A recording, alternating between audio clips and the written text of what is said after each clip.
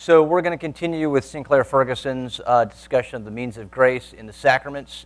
Last week was baptism, and then this week's going to be communion. Before we start, were there any lingering questions or comments from last class about baptism? We kind of sped through some of that. Okay, good. So before we start the video, come on, do it. There you go. Just ideas to consider as Sinclair Ferguson is teaching. Again, on the idea of means of grace, this is how God blesses his believers that have union in Christ. And then there's going to be 8 qualities that he rolls through for a right centering of the idea of communion. And then different representations from the Scripture that match up to this visible sign. So with that, we'll go ahead and start the video.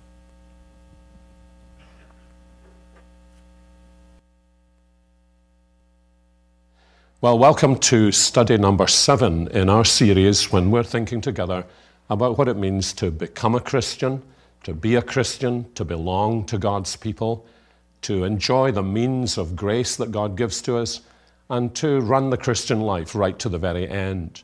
And we said right at the beginning that this kind of study is really for all kinds of people, for people who are wondering, what does it mean to be on the inside of believing the gospel, for people who may be thinking about becoming a member of a church, and for older and wiser Christians, because it's always so refreshing to us to go back to the fundamentals and to have those fundamentals in place in order that the building of our Christian lives may be on a solid foundation. And we've divided our series basically into 3 blocks. We thought about some very basic things, and now we've moved on to what are often called the means of grace. And I've emphasized already that we don't mean by that so long as we use these means, we will get grace. What we mean by the means of grace is that God has given us gifts, and through those gifts, he draws near to us and blesses us through the Bible as his word, through prayer. And as we thought in our last session, through the gift of the sacraments of baptism and the Lord's Supper. And we specially thought about the meaning of baptism. And we're going to turn now to the meaning and the blessing of the Lord's Supper. The word supper in Scotland can mean 2 different things. If you're upper class, supper means dinner. So if an upper class person invites you for supper, you know not to eat in advance. For ordinary class people, in that category I include myself, supper means something that you eat at night before you go to bed. And as I look back, I marvel at my mother's patience, because I don't know how many hundreds of times she must have heard me say, "Mum, is there anything special for supper tonight?" I'm really surprised that she didn't, as they say, cuff my ears for saying that kind of thing. And what I meant was, is there cake for supper?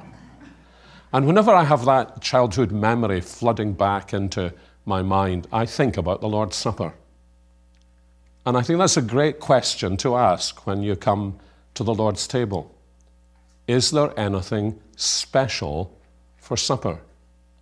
Why do we celebrate the Lord's Supper? The place in the New Testament where we get the most condensed teaching on the Lord's Supper is, of course, in Paul's first letter to the Corinthians, in 1 Corinthians chapters 10 and 11. It's a very interesting illustration, actually, of how much great teaching is given to us in the New Testament because things were going wrong in the church. And in the Corinthian church, things were going very badly wrong in all kinds of areas, and that included the way they were celebrating the Lord's Supper. And so Paul comes in with this marvelous letter, and he gives them instruction in 1 Corinthians chapter 10, verses 14 to 22, and then in chapter 11 from verse 23 to 32, about what it really means to come to the Lord's table and come to the Lord's Supper. Now, I think it's important for us to understand that both baptism and the Lord's Supper are sacraments, signs and seals of the gospel. And therefore, they are both weighted with enormous theological and Christological significance. And we need to avoid trying to narrow down to just one or two things the significance of both of these signs, because they point to Jesus Christ, and therefore they point to so much of what Jesus Christ has done for us and so much of what it means for us to enjoy fellowship with him. And that becomes very evident in connection with the Lord's Supper in the teaching that Paul gives in 1 Corinthians 10 and 11. I sometimes wonder in my more whimsical moments, I wonder if I could get some 3x5 cards and then, instead of shaking hands with people at the door at the end of a service, especially a service where we had enjoyed the Lord's Supper, I gave out 3x5 cards with a question printed on the top. What just happened in church this morning? You know, I have a vague suspicion, that's an understatement, I have a pretty serious suspicion that in some of the most orthodox churches, you might get very poor answers. The Lord's Supper is part of church life that we're so familiar with that perhaps those who are ministers and teachers would feel a little embarrassed about saying to you, you do understand what this means, don't you? But that's exactly what I want us to try and do in the next few minutes. To catechize Paul's teaching here, to ask him some questions, and especially to ask the question, so Paul, what is the meaning? What's the significance? What's the benediction of the Lord's Supper? And I want to try and summarize that in a very few minutes in, I think, 8 words. So that 3x5 card, if you're looking for an A, I would be looking for the presence either of these words or words that said the same thing. So this is going to be, from one point of view, very superficial. From another point of view, it should feed us with help that will enable us to see how much there is for us to understand about the Lord's Supper. The first word is the word commemoration. And Paul points us to this in 1 Corinthians chapter 11. When Jesus had given thanks, this is verse 24, he broke the bread and said, "This is my body which is for you. Do this in remembrance of me." And similarly, in verse 25, with the cup, "Do this as often as you drink it in remembrance of me." Now, it's very important for us to understand the direction in which that remembrance takes place. Paul is not saying, I want you to sit there and close your eyes and try and remember. He is saying the Lord's Supper will cause you to remember. The Lord's Supper is the remembrance of what Jesus Christ has done for us. Now, that may seem a very simple point, but it's a very important one for this reason, that the blessings of coming to the Lord's Supper do not reside in anything that is in me. The blessings of coming to the Lord's Supper reside entirely in what the Lord's Supper is saying to me about the Lord Jesus Christ. So I'm not coming to the supper thinking, how can I work up faith? How can I feel differently?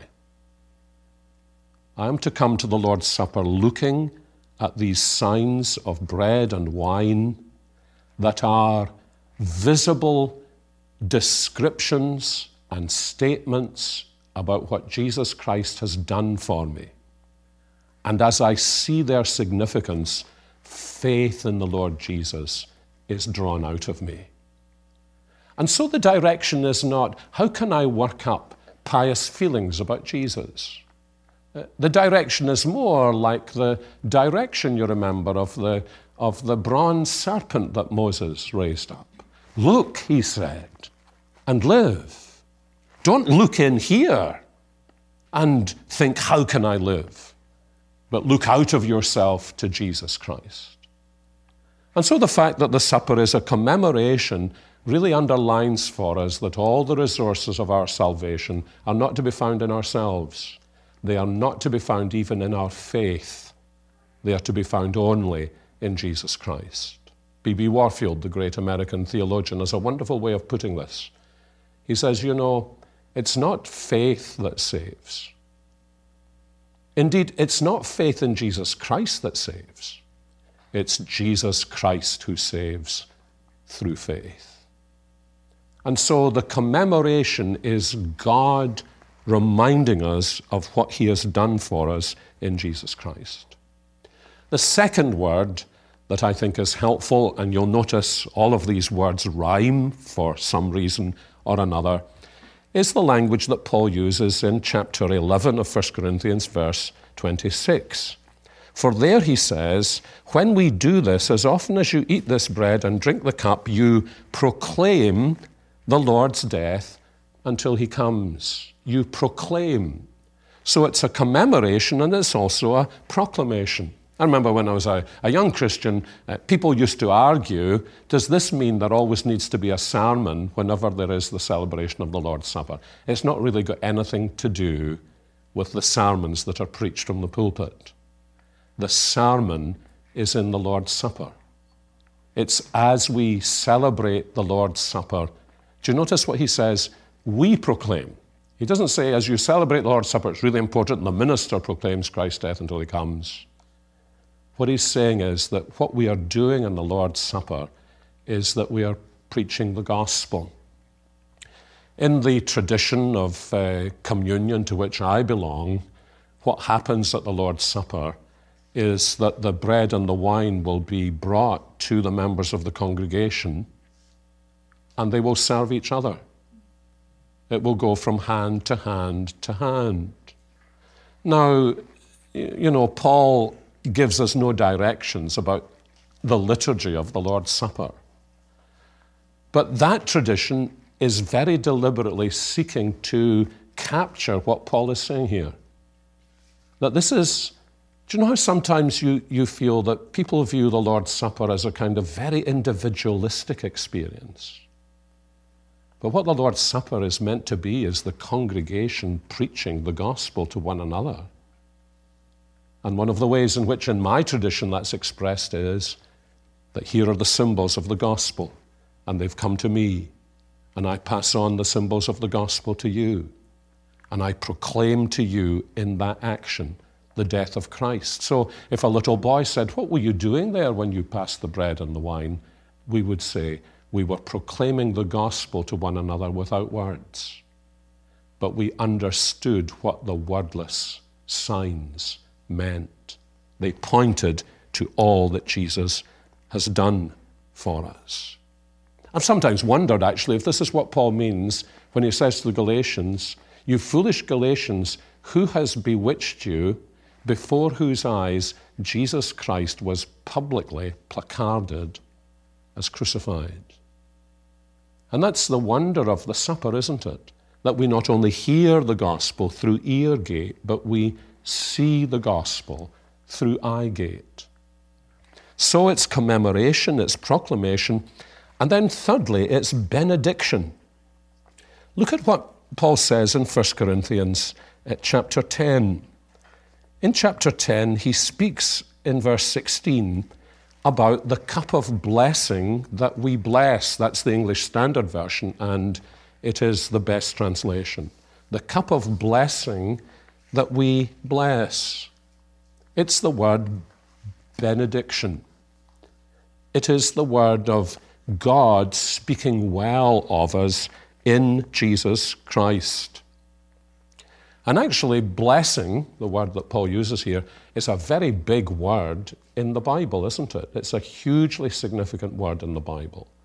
But in our modern times, the only time you ever hear it is when somebody sneezes. And people say, bless you. But that gets you very near to the real significance in the Bible of the word blessing. I mean, why do we say, when somebody sneezes, why do we say bless you?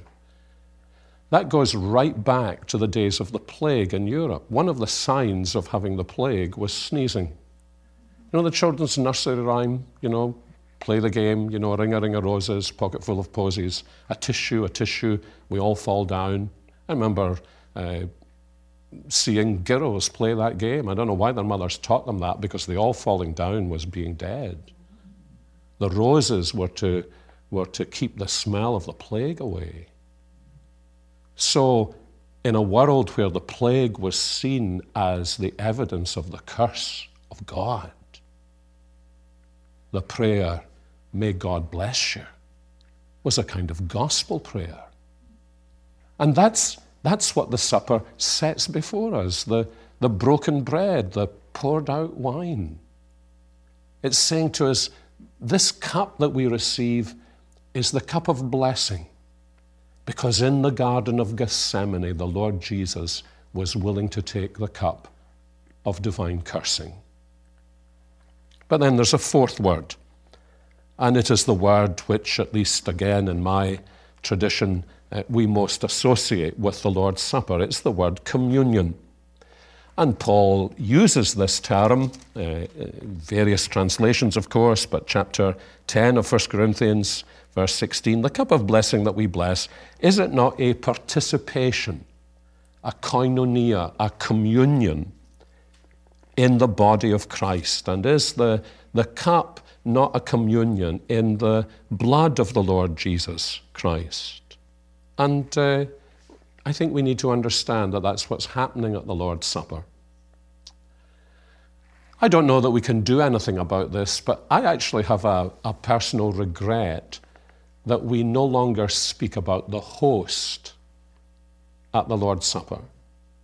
And the reason we don't speak about the host is because, of course, in the medieval Roman Catholic theology, the host is the bread and the wine that has been transformed into the body and blood of Jesus, so that Jesus is kind of localized in the bread and the wine. And because that was known as the host, Protestants kind of, well, you know what it's like. You stop using those words.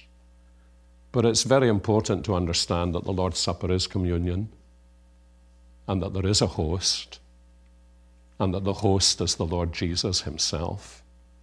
And this is what Paul seems to be saying here, that at the Lord's Supper, we are not being thrown back on our own resources to think good thoughts about Jesus. But Jesus has come as the host. It's not the church who is the host. It's not the pastor who is the host.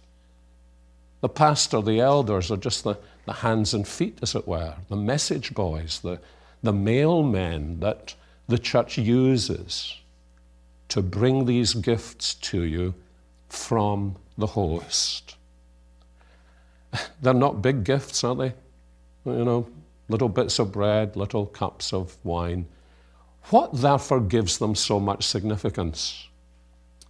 I wonder if you've got a keepsake somewhere, somebody who's been important to you and that you've loved has given you something almost insignificant, but it's really important to you. Why? Not because of the inherent value of the gift, but because of the great significance of the person.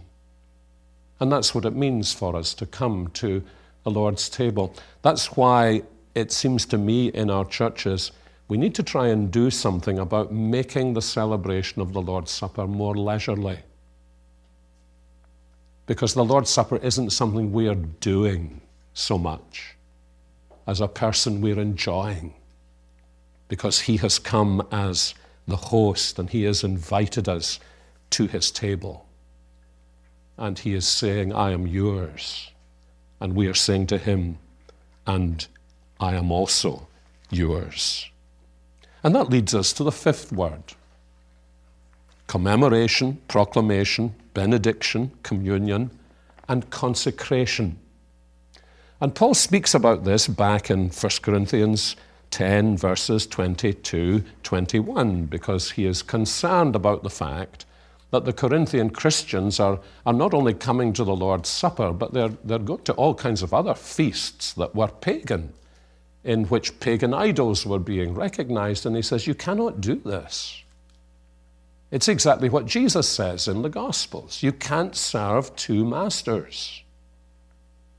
And so either you must turn your back on that paganism and idolatry, or if you continue, you are turning your back upon the Lord Jesus Christ, because to share in the meal is to share in the person. And so when we come to the Lord's table, we are actually reconsecrating ourselves to the Lord Jesus Christ. You know how in some churches they have occasions at the end of the mercy seat or reconsecration, or ask people to come forward? And I sometimes think about that. Why would you replace the sacrament that God has given to us with a new sacrament that he hasn't given to us? And it's often a real sign in a church that they don't have a very good understanding of what the Lord's Supper is.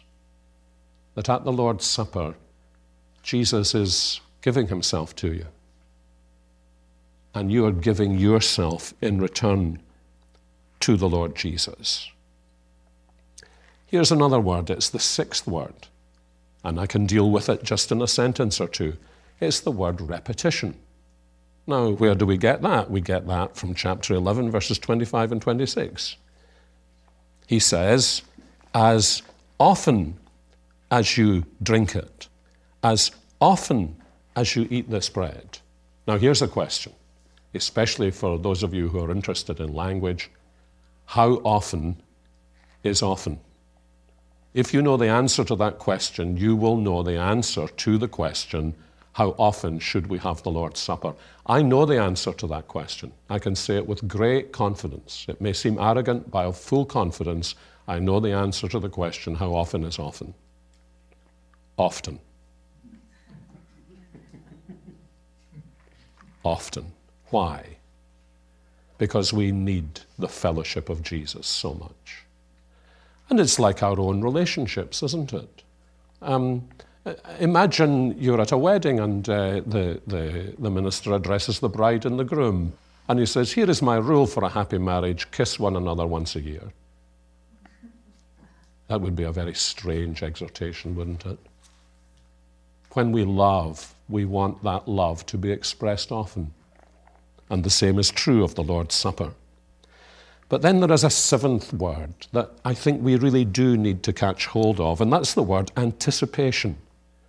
We remember the Lord's death until he comes. So, in a sense, these little bits of bread and these tiny sips of wine, it's almost as though God has deliberately designed them to teach us this isn't the full meal. The full meal is coming. In the United States, you have this tradition of the celebration of a marriage the evening before the marriage takes place, the rehearsal dinner. And I've noticed in the American culture, it's the father who pays the bill for the rehearsal dinner. And that's like a picture of the Lord's Supper, isn't it? This is the rehearsal dinner, and the Father has paid the bill. And it's because it's all of these things, commemoration, proclamation, benediction, communion, consecration, repetition, and anticipation, that it will naturally lead to self-examination. It will lead us to say, Lord, there is nothing in me that makes me worthy of communion with you. But there is everything in your grace that calls me to have communion with you, to know your presence, to enjoy your grace, and to trust you now until eternity.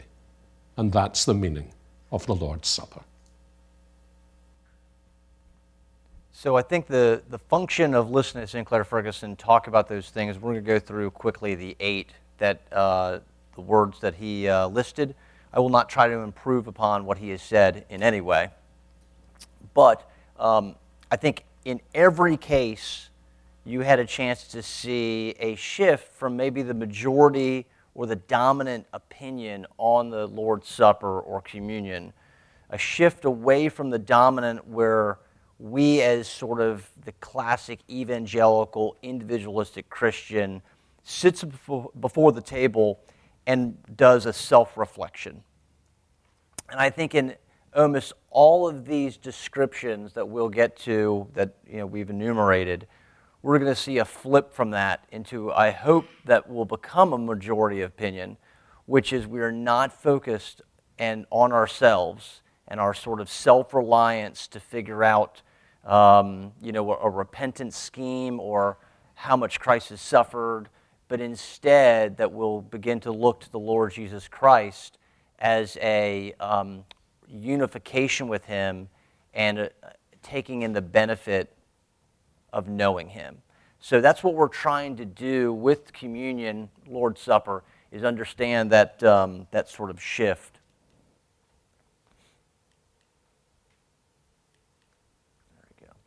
So Christ established the Lord's Supper during his last Passover supper, and this is Matthew 26, but it occurs in a little bit different perspectives in Luke and Mark, and then the 1 Corinthians 10 and 11 is how Paul describes the inner workings of communion.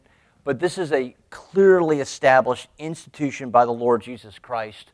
So he says, "Drink of it, all of you, for this is my blood of the covenant, which is poured out for many for the forgiveness of sin." And it happens during his last Passover meal with his disciples. And that mirrors when Passover started. When did Passover start?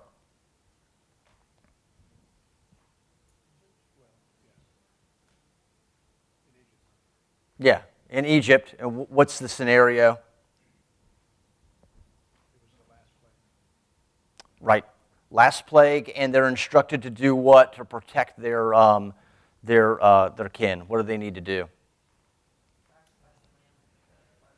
Right, a unblemished lamb, blood goes across, and then they have a Passover meal that night.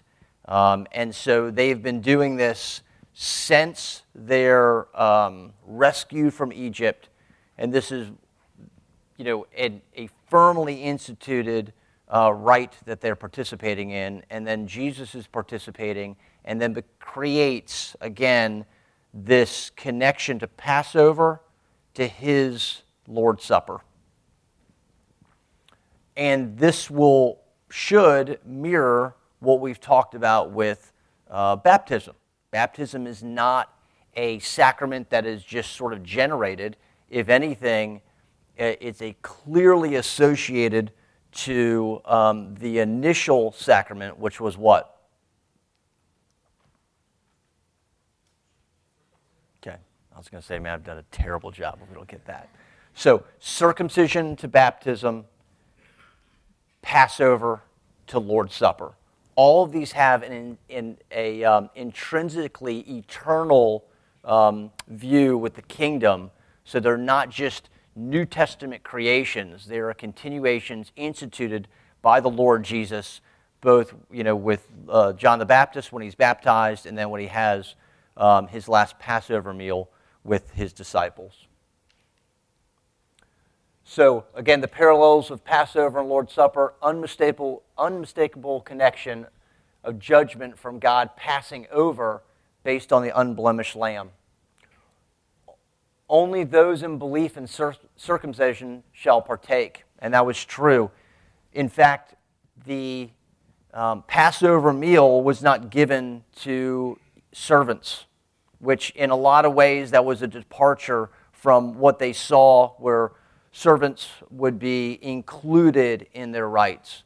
But it was only the circumcised that participated in giving benefit to those for assurance of the forgiveness of sin. So we'll kind of zip through these. Again, I will not improve upon what Sinclair has said about these, but commemoration, the blessing resides entirely on the visible description of Christ's work. Okay? So I will say, because Sinclair probably does not have this perspective, I grew up again in a Baptist church, and I am thankful for that. I learned the gospel and understood the scriptures in a very deep way because of that church. But our view on the Lord's Supper was really remembrance. And this is the closest to remembrance, but it's not just a remembrance on his suffering, But again, it's an improvement so that we think about Christ's work, not just in his death, but now his resurrection, and then his glorification, which again models our death from sin and then raised to walk in the newness of life.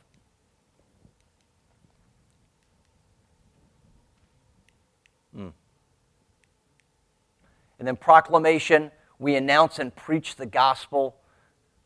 Congregation preaching the gospel to those that are in its presence. Okay. The benediction, the cup of blessing to the congregation.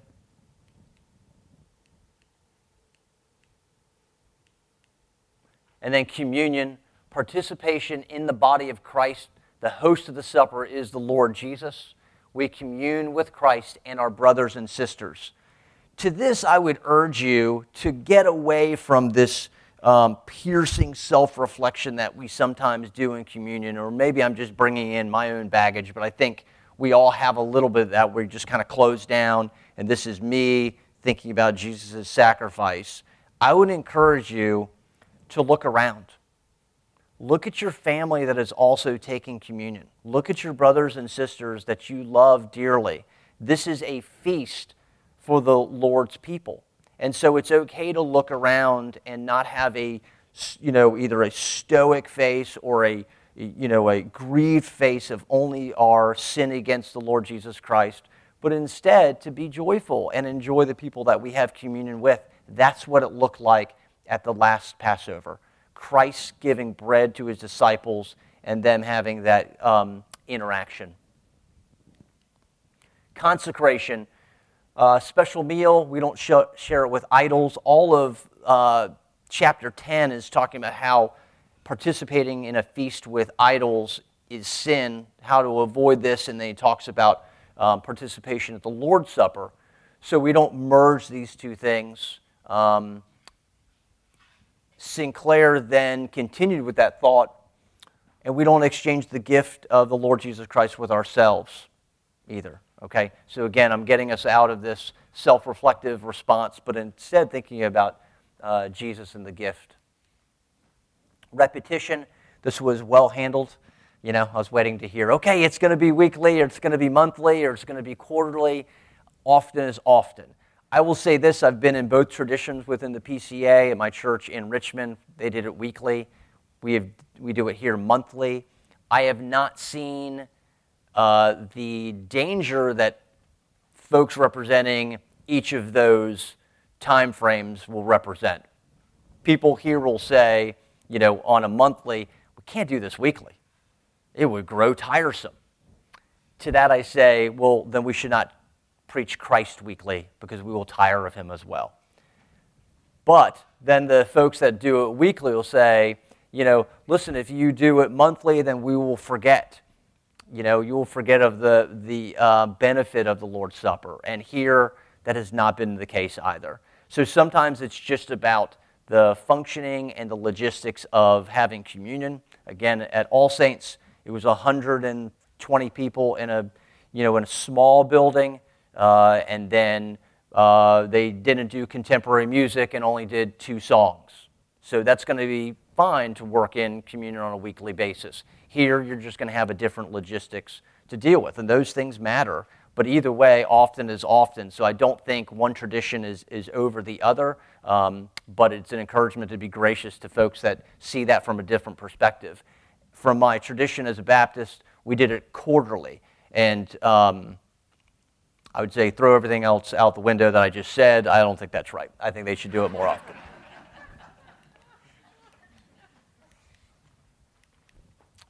Anticipation until he comes again. This isn't the full meal. This is the rehearsal meal. What a great point, right? But we are getting these small reminders and blessings about the Lord coming back. So we'll entertain that in full. So that should be encouraging as well. And then self-examination. We'll talk a little bit more about this. Rightly discerning the body and avoid eating in an unworthy manner. We'll jump a little bit into this because I think this is a lot of times the rub as we deal with communion. So biblical church fence the Lord's table so that those partake meet the conditions of the sacrament, which they recognize they need Christ and trust him, communicant members in other churches. So a lot to unpack here. Just as though when we referred the Passover only going to those that were circumcised, the church sees in the New Testament some warnings. And those warnings are for folks to not take the meal in an unworthy manner, and that is the comparison to those that were eating and becoming drunk with the wine, which I would probably say is unworthy manner, or sharing the table with idols. So those are the two that Paul's using as an example of, to avoid, and then we need to rightly discern the body. So the church has seen this, and in a reaction that I think is correct, the church will see, at least in the PCA, members, all believing adults that have been baptized and their children are members of Redeemer. They're not second-class citizens, they're all members.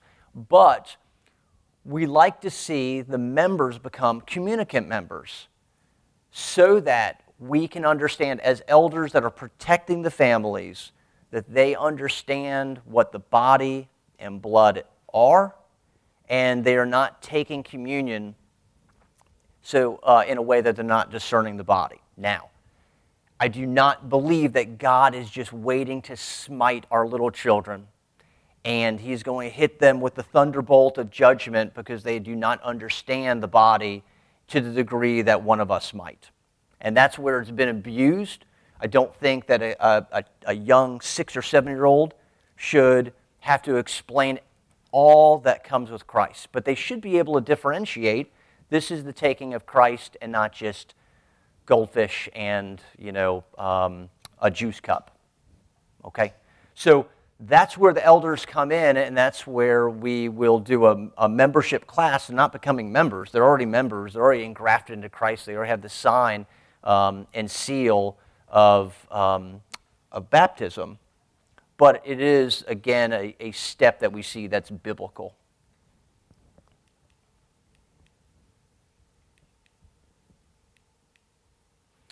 So when do communicant members partake? Outside of discipline, they are to take Christ as often as there's opportunity. Unworthy and discerning are words of separation, not struggle, ready or neediness, or unpreparedness.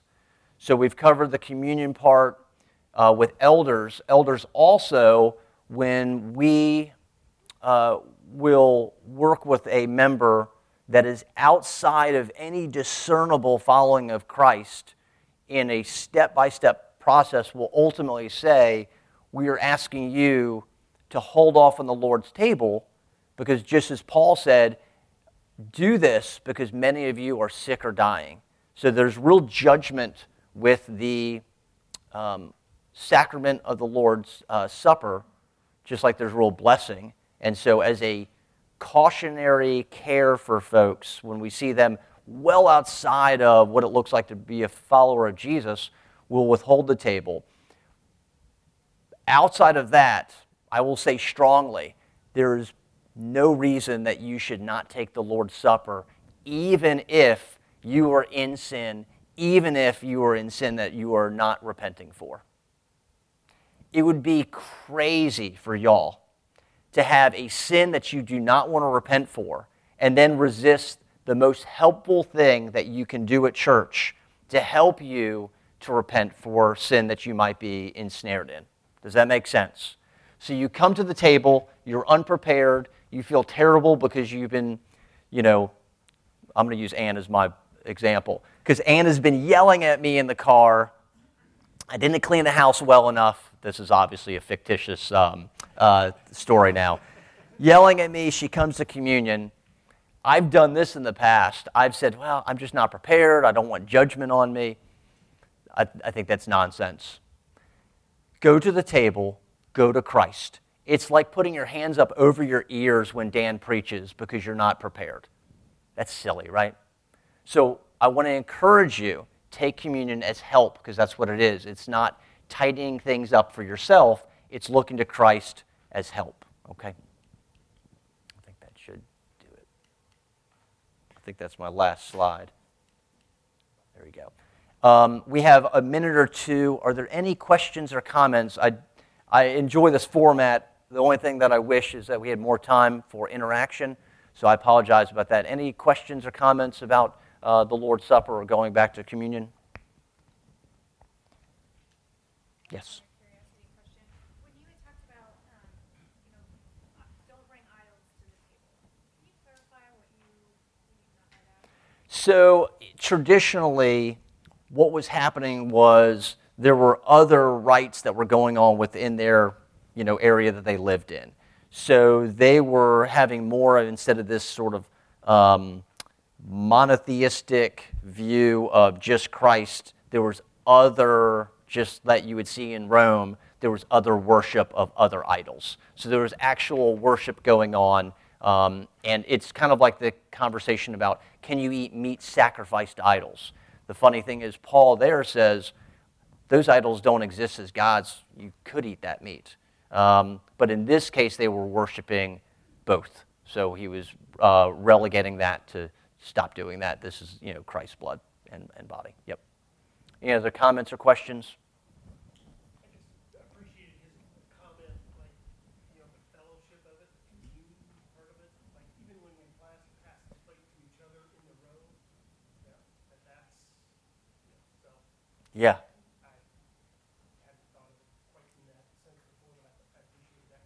Yeah, I was very encouraged by it. Again, the passing, and you're not just going up and taking. We're just, yeah, that's great.